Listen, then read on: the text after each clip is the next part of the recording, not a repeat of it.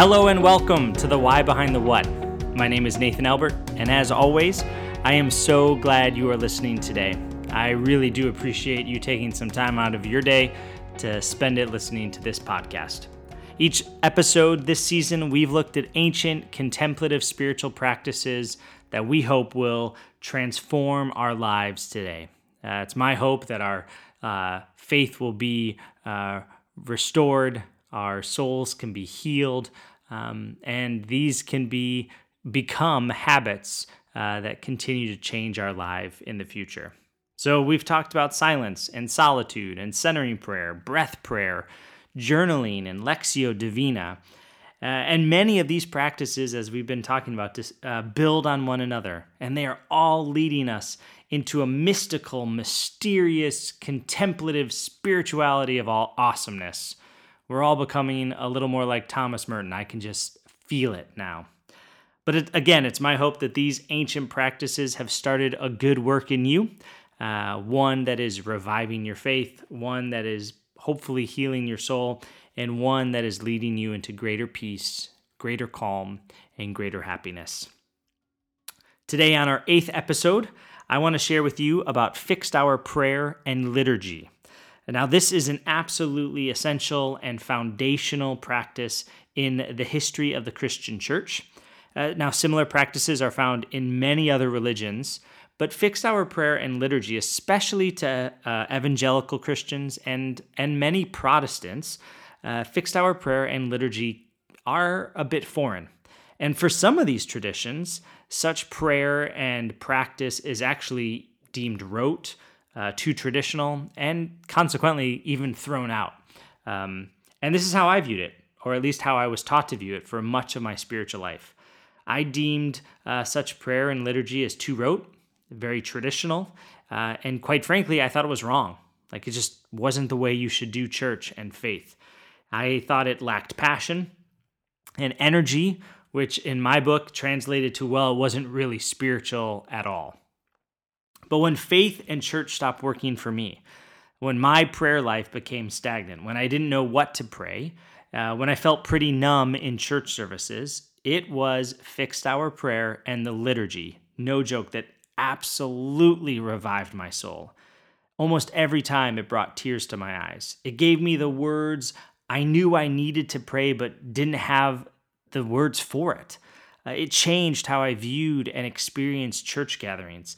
And it made me so much more appreciative of church history, the global faith community, and the breadth that is the Christian church. Now, if you're Catholic, Orthodox, Episcopalian, for instance, this stuff is in your DNA. I mean, this is your tradition. If you're Muslim or Jewish, again, you experience something pretty core within your faith tradition as well. Now, for some of you, this might be brand new, but it's my hope that it continues to bring spiritual vitality wherever you find yourself. So first, I'll share a bit about fixed hour prayer, and then I'm going to tie that into liturgy, and hopefully we get an episode out of this. So fixed hour prayer is also known as the daily office. It's pausing to pray throughout our day at regular intervals. Usually it's in the morning, again around lunch, early evening, or post-work, before bed, and some traditions have it throughout the middle of the night as well. During this type of prayer, often you utilize some sort of prayer book. That could be the Book of Common Prayer, the Divine Hours, there's countless others. And these books of prayer lead you through psalms and scripture readings and hymns and prayers for each office or each prayer section of the day. Now, fixed hour prayer is ancient, yet for many of us, it can be a new way to pray. When we practice fixed hour prayer, we are actually returning to ancient practices and the foundation within our tradition. If you know the author Phyllis Tickle, she's created this incredible resource called the Divine Hours. It's what I use, and this is in the show notes if you want to link to it. She says that fixed hour prayer is one of the most ancient forms of Christian spiritual practices, having its roots in Judaism, out of which Christianity came. And you see throughout Scripture as well, psalms of people praying multiple times a day, Jesus prayed multiple times a day at the temple. So this is part of our tradition. And I think many of us in the evangelical world have veered away from this practice and this tradition.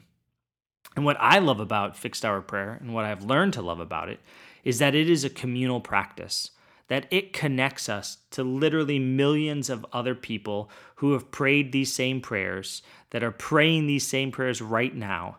It gives us words we didn't know we could pray, and it reminds us that our prayers don't need to be spontaneous, that they don't need to be thought up of on our own, but they can be read with great meaning. And somehow these words, these ancient words, can literally penetrate our deepest parts of our soul. And it forces us to stop the rush of the day, that it forces us to pause, to stop what we're supposed to be doing, and to center ourselves and to focus upon the divine. And that's been a rhythm that's been pretty incredible in my life, especially as someone who loves to get work done, someone who loves to get his tasks checked off a to-do list, pausing to say, my task list isn't as important as this right now. As it was defined to me once at a conference, fixed hour prayer is, quote, a cascading of prayer, giving God praise hour by hour through each time zone that transcends all differences and is utterly unified at a personal, corporate, and cosmic level. Ooh, that's like a big quote. But my experience with fixed hour prayer, it's been a fresh breath of air for me. It's something I refused to try because I thought it was too rote and too traditional, but something that became absolutely essential to my spiritual life. As I mentioned before, there came a time in my life when the spiritual life simply wasn't working anymore, and especially prayer.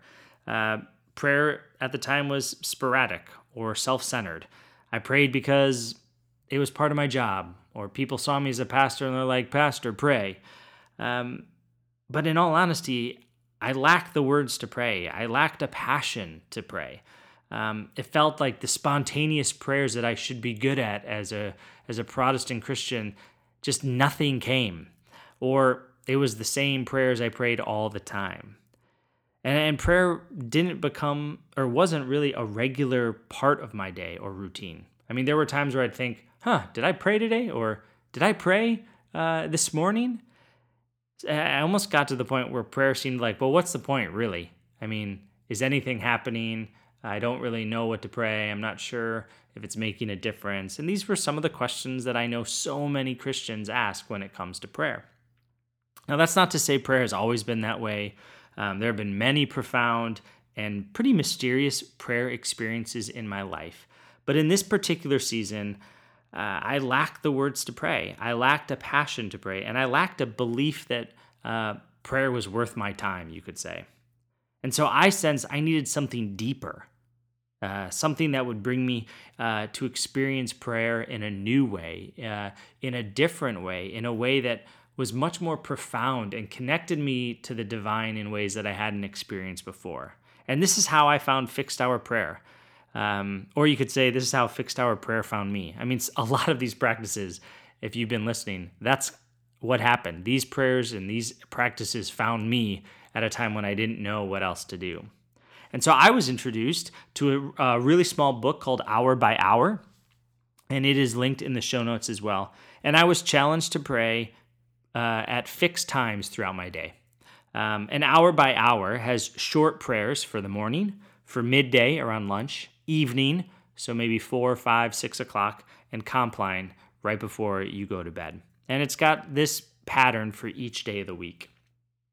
One of the first times I did it, I was laying in bed, about to go to sleep, and I prayed through the compline office. And as I read these ancient prayers, and as I read these psalms out loud, I just started to cry. I mean, overwhelmed with emotions, to the point where I couldn't even speak them out loud. And the prayers I was trying to read out loud through these tears were prayers that my soul was longing to pray. It was like I didn't have the words until I read them, that is what I needed to pray. It was as if I found what I had always hoped I would pray. And there they were in this tiny little book all along. Um, and it was profound to know that these desires and passions that I deep down had for the divine and for my life and for my faith were there in these written words that for so long I thought were too rote or too traditional or too old or lacked passion. And I was completely wrong. It was as if I was discovering and I was witnessing a language that my soul knew how to speak all along, but I couldn't translate it, if that makes sense. It was as if, like, deep within me, I had these desires that I just, that had been trying to bubble out and get out, but I didn't have the words or the ways to express them. And I was somewhat shocked that these were these written prayers, just words on a page. I viewed them as traditional prayers, but they were drenched with passion. They were full of energy. They were bursting with truth. And these were the prayers that I needed to pray all along. And as I read these prayers day in and day out, I mean, I stuck with this hard for a while. I found that actually after only a few weeks, some of these prayers I had them memorized, that I could pray them at other times of my day, or as I was doing that daily office. Because I had them memorized, I could focus in more on them because I wasn't simply reciting them or trying to read the words, but I was more able to embody these prayers. And as I said before, I also found it connected me to a larger community that I knew somewhere at the same time, somewhere else, someone else was praying these same prayers. And so I felt less alone. I felt as if my faith was less individualistic and it was much more communal. It reminded me of the expansive nature of this faith, and the expansive nature and inclusive nature of these prayers. And Fixed Hour Prayer forced me, as I said before, to stop what I was doing, the task that I was so focused on completing, and to pause to focus on God. In essence, it forced me to reorder my entire day. And since I've been doing this for a while, I feel a difference in my day when I do or don't do Fixed Hour Prayer. Just as I spoke about this when we talked about centering prayer, but I could feel a tangible difference. When I do Fixed Hour Prayer and centering prayer as well, my day is more settled. I go at an easier pace. Even if it's a busy or stressful day at work, lots of things to do, I sense and I feel less rushed. And I have a sense of calm as I go throughout my day. Finally, one of my favorite reasons why I love Fixed Hour Prayer is I saw how it impacted my son. When I started doing Fixed Hour Prayer, I was home a lot watching my son, who was only a few years old at the time. And any cross my son sees, even some T's, he calls them amen crosses. That's his thing. He knows them as amen crosses. And on the front of one of the prayer books I had was a gold cross. And he would often see me get out this book, and then he would say, "Oh, that's Dada's amen cross." And he sat silent as I read through the prayers out loud. It was as if, this is crazy, it was as if he knew what to do without me teaching him. I never taught him to be quiet. I never said, "I'm going to pray now." I never said, "Okay, fold your hands, let's be quiet, let's pray." I never told him I was praying. I simply opened the book and I spoke these prayers out loud. And then at the end, he would join with me, and together we would say, "Amen." Adorable, I know. But it's somewhat profound. And I think the mystery of faith, that little ones can easily grasp what we older ones have yet to understand. So Fixed Hour Prayer, it gives me the words and the prayers that I've longed to say and longed to pray, but didn't have the words to do so. And it continues to be a rhythm of my day that brings me calm, that brings me peace, that brings a sense of depth to my day. Now, at the same time as I was discovering Fixed Hour Prayer, I also just started to discover liturgy. At its essence, liturgy means the work of the people. Some say it can be translated worship, others say it can be translated as service. Some would say that it's translated as both worship and service. But most often, liturgy is used to describe basically the organization of a church service, of a worship gathering, the rituals, the songs, the traditions, and the structure of the service. Some churches have a very formal or traditional worship, right? You would say this could be many Catholic churches or Episcopalian churches, while others are very informal or contemporary liturgies. But and more contemporary ones would be non-denominational churches, evangelical churches might follow a more informal liturgy. But every church, regardless of where you go, whether you think it's a liturgical church or not, every church follows a liturgy of some sort, because that's part of a church service, is liturgy. Now, at some point in my spiritual journey, even though I was raised in a church that had a very formal liturgy, I eventually came to a belief, probably because I attended a Baptist church or something like that, that liturgy was too rote, that it was too traditional, that it was out of touch, that it was void of spiritual fervor and passion. And so I settled in churches with an informal liturgy, which, to be honest, I thought that was the better and the right way. And I stayed clear from formal church services, thinking they were wrong and boring and dying. Similar to my views on fixed hour and written prayers. And again, I was so wrong. Church is so much better than that conversation and that debate. Now, it's no joke. I love me some good gospel music and some worship. I love me a nice long sermon. Don't get me wrong, I like that style of church. But the more time I spent in some contemporary churches, the more I felt like I had to feel it. Or feeling it, was the way you knew the Spirit was there and it was a good service. I mean, I even heard worship leaders and others say, oh, that was a good service. I think the Spirit was here today. But some Sundays, mind you, and not all, but some Sundays I'm not feeling it. I don't know about you, but some Sundays I just want to stay at home in my pajamas. And I want to visit Bedside Baptist and Pillow Presbyterian and Snoozing Synagogue and Under the Covers United Methodist. Ooh, that was a good one. That's just real. Some Sundays I don't have the energy to clap my hands and sing songs and think God was so great that I should shout it from the rooftops. And sometimes I wasn't sure if a good service was the sole determinant of whether Spirit was there. There had to be something different. And not feeling it actually compelled me to love the liturgy. Recently, my family and I started attending an Episcopal church. We were looking for an inclusive church with a woman pastor. And so in a new city that we moved to, which boasts over 400 churches, a woman pastor narrows that search from 400 down to about 5.5. So real easy to find a church that way. But what we discovered in this church is depth and beauty and richness and symbolism and mystery. Some of those things we never found in contemporary churches with a more informal liturgy. And so what I have found is that liturgy isn't too rote, especially traditional liturgy. It's not too rote. It's not too formulaic. It doesn't lack passion. It's not void of spiritual fervor. Instead, I found it to be mysteriously mindful, refreshingly remarkable, strongly spiritual, actually, and deeply theological. And so the liturgy for me is what I need when I'm not feeling it. It's exactly what I need no matter how I'm feeling, actually, because it's the language of my soul. It can give voice to my soul's deepest longings and desires for the divine.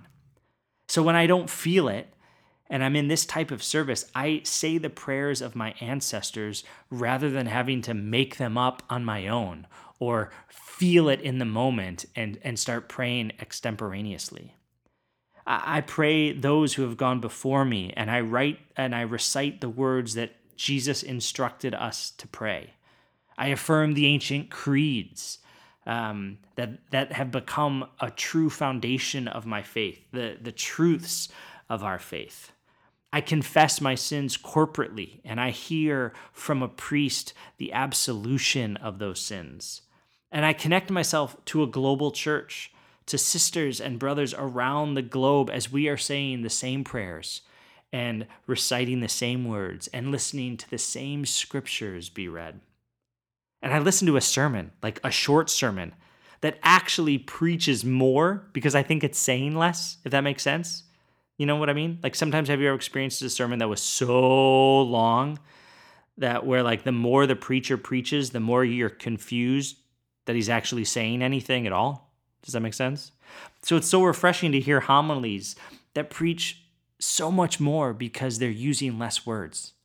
That they're not going on diatribes. They're staying faithful to the text and preaching. And what the thing is, the sermon isn't the main thing. The homily isn't the main thing. There's something that's greater than the main thing. And I stand in awe also of the symbolism that drenches the entire service.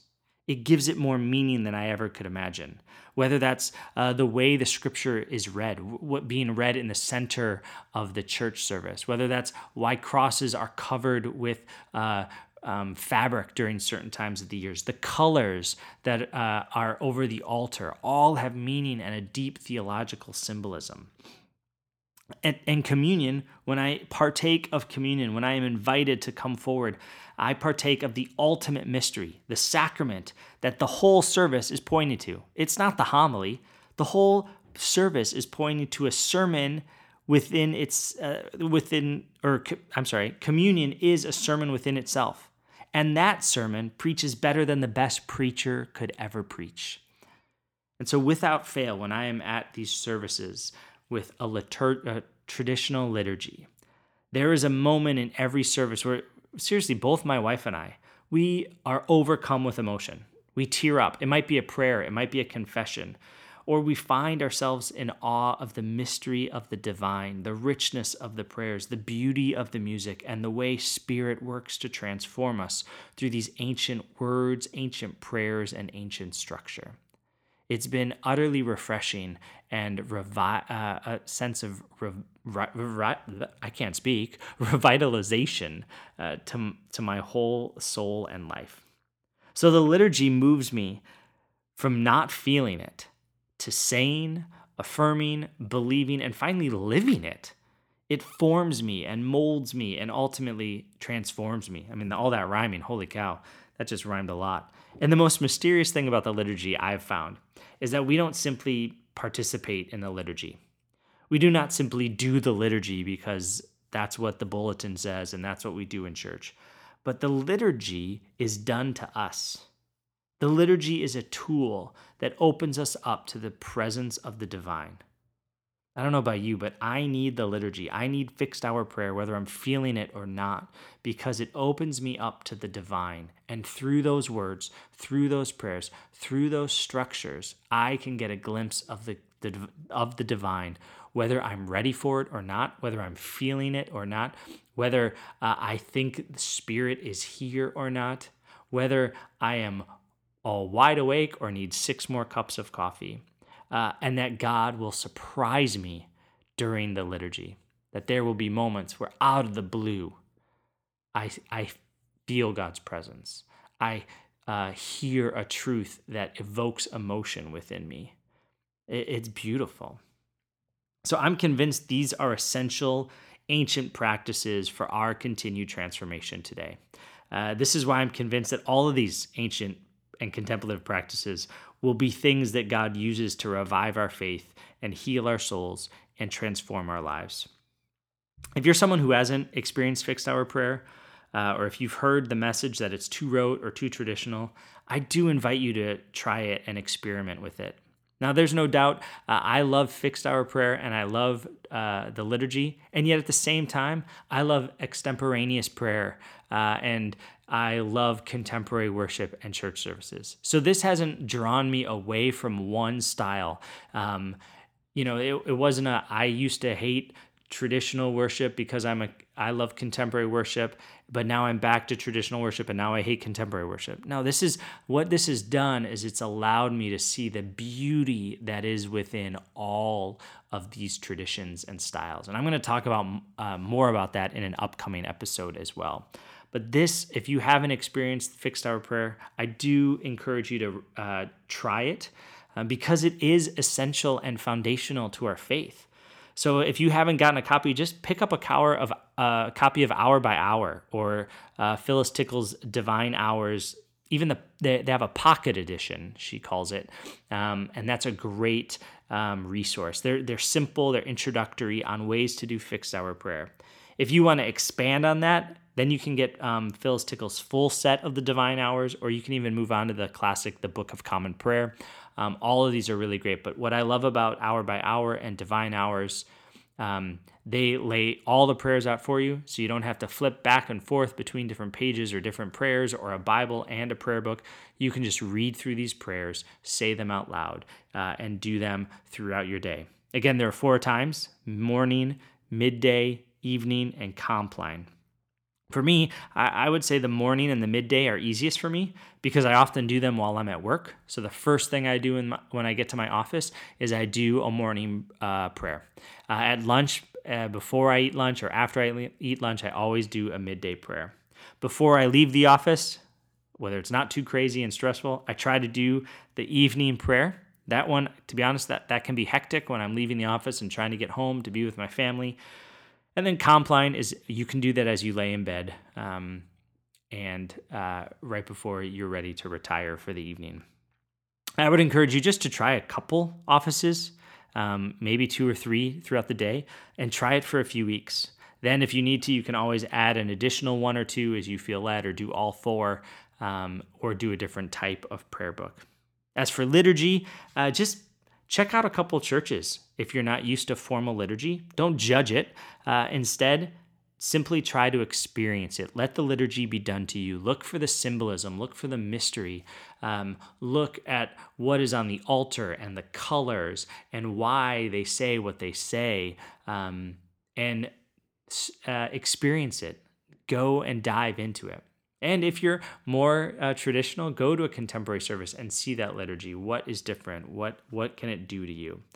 If you experiment with this, I'd love to see how it goes. So reach out to me on social media, or you can find my contact via my website, nathanelbert.com. But I would love to learn how this has impacted you, what you're learning, what you're experiencing, what questions you have. Again, reach out. I'd be more than willing to address that. Hey, maybe I could even do like a Q&A with my listeners. So yeah, if you have questions, let me know, and I would love to answer those as well. If you haven't reviewed this podcast on iTunes, please could you do that? It's real simple. Just go into iTunes, take a minute, press the number of stars, write a sentence or 2 review. Again, that helps iTunes push the podcast to more people so more people can find it and listen. And again, if you wouldn't mind, share this podcast in your circles, whether that's on social media or word of mouth.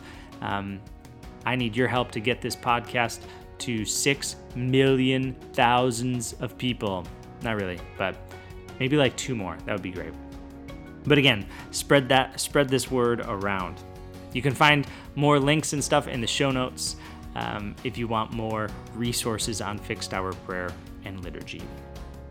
And as you experience these ancient practices of fixed hour prayer and liturgy, may you have peace, may you have calm, and may you